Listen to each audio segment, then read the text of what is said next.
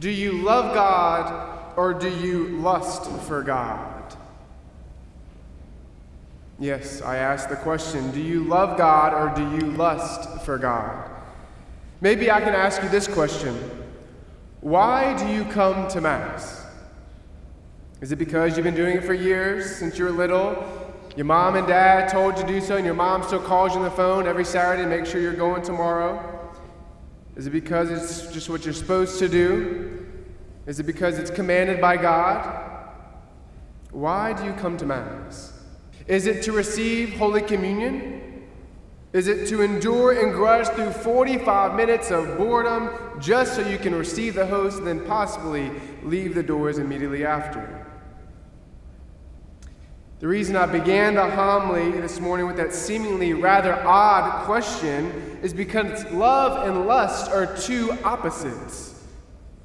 St. Paul tells us today that love does not seek its own interest. Love is something totally other. But lust is simply to seek for something for your own interest, your own advantage, your own delight. So do you love God or do you lust for God? Love seeks the interest, seeks the delight of another. Lust seeks one's own delight. To come to Mass, to simply receive Holy Communion, to come to Mass just to get something out of it, misses the whole point of Mass, misses the whole point of the commandment, the obligation. To come to Mass just to receive means that you have lusted for God. To come to Mass to receive only means that you came for you. To come to Mass simply to receive means that we lust after what God can give to us. We only care about what's in it for us. We have sought our own interest. But love for God, love of God, to love God means to seek His interest, to seek to delight Him, to seek to give. Love does not seek its own interest. My brothers and sisters, Mass is first and primarily not about you and me. It's about love. It's about giving. My brothers and sisters, if you take one thing away from our homily today, I want you to know this, that Mass is about sacrifice. Because love does not seek its own interest. As we go through the Mass, we can see this rather clearly. We begin Mass by calling to mind our sins. You could say we give up, we sacrifice our own pride and self-reliance. We recognize that we cannot do it on our own power, because when we do, we fail. So we call to mind our sins, we ask God for forgiveness, but you see, giving came before receiving, because love does not seek its own interest. Then we sit and we give our full attention. We sacrifice our own ideas, preconceptions, and we let the Word of God form us, fill us. We give our full attention to receive God's very Word. And then we stand. We give honor and respect. We sacrifice a little comfortability to honor the King's presence in the gospel. When we hear about His words, His deeds. We sacrifice our own will to hear the will of the Lord. You see, giving comes before receiving because love does not seek its own interest. And then, the moment of all moments. The very moment when the church symbolized the understanding that we have come to give. We come to sacrifice. The bread and wine from the back come to the front of the church. If you think about it, it's totally inefficient. The bread and wine are needed up here, so why are they put in the back? Because we're here for love. We're here to give. We're here to sacrifice. Because the priest receives the gifts, the offerings, and brings them to the altar. Then he blesses God and thanks God for them. Then the priest looks to you face to face.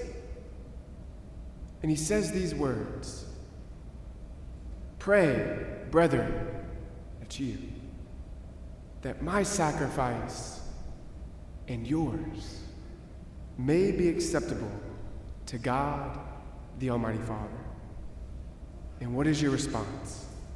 May the Lord accept what? The sacrifice at your hands for the praise and the glory of his name. You see, the reason we are here, my brothers and sisters, is for sacrifice. The heart and the center of religion is worship, and the heart and center of worship is sacrifice. We pray that the Lord will accept the sacrifice that we bring, yours and mine, for his honor and glory. You see, Mass is not first about us. We are here to give glory and honor to God, to worship through sacrifice. Today, there's a powerful, powerful prayer that after that sacrifice dialogue I just talked about that we have, there's a beautiful prayer that I'm going to pray on your behalf to God. This is what it says. "O Lord, we bring to your altar these offerings of our service. Be pleased to receive them, we pray, and transform them into the sacrament of our redemption. We all look to the Father as one body. We bring to his altar these offerings of our service. We have come to give something. We have come to sacrifice something. Better yet, my brothers and sisters, we have come to sacrifice someone, and that someone is you and me. Because love does not seek its own interests. Back in the Old Testament, God commanded that every family for the feast of Passover would bring an unblemished lamb to be sacrificed. The lamb represented them, the family. The lamb being sacrificed was supposed to be a visible sign of them giving their lives in total submission, total obedience to God. And so for Passover, they would walk with their lamb, right, the father of the family, and they used to bring it to the priests in the temple. The priest would take the lamb from them, pardon the graphic nature, slit its throat in front of them to remind them that that lamb represented them. Then he would take the lamb and the blood and bring it to the altar of sacrifice and offer it to God, and the smoke would rise up. Does that sound familiar? Something being handed to the priest taking it and bringing it to the altar? You see it at every Mass.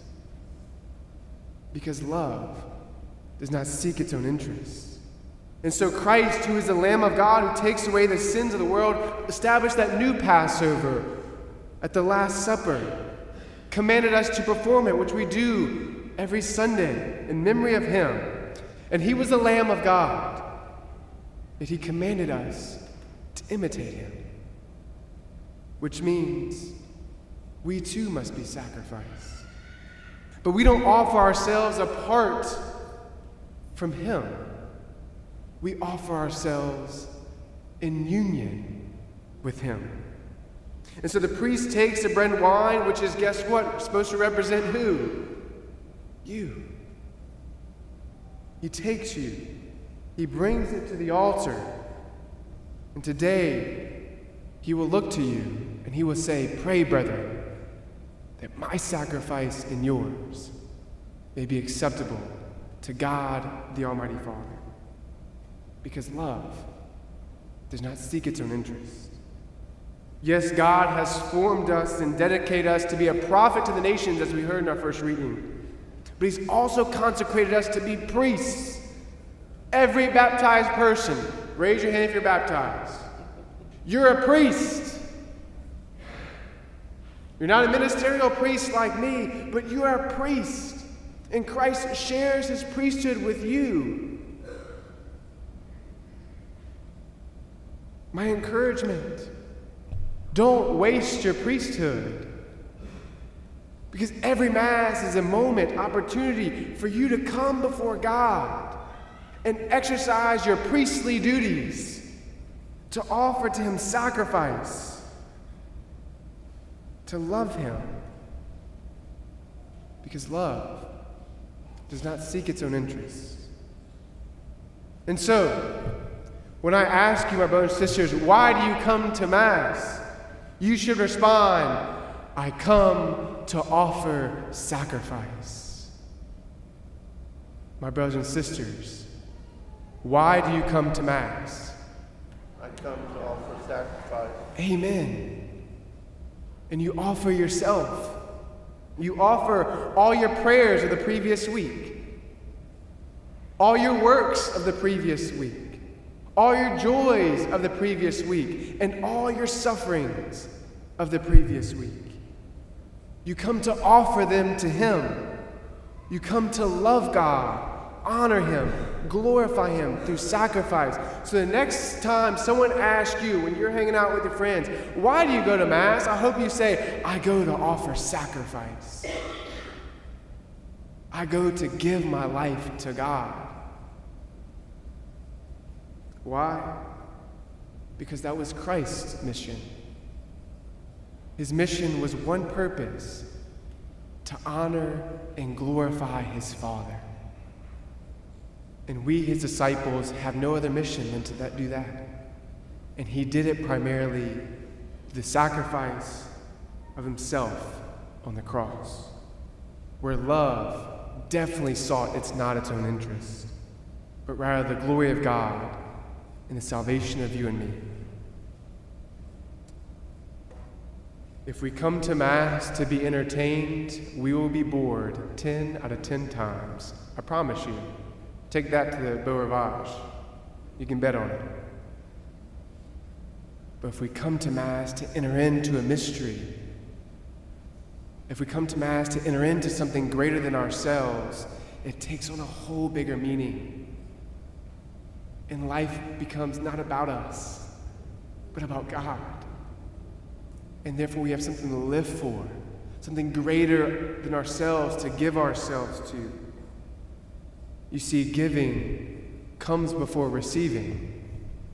And so when you do receive Holy Communion, how much sweeter it is. My brothers and sisters, love does not seek its own interests. Today, may we love God through sacrifice.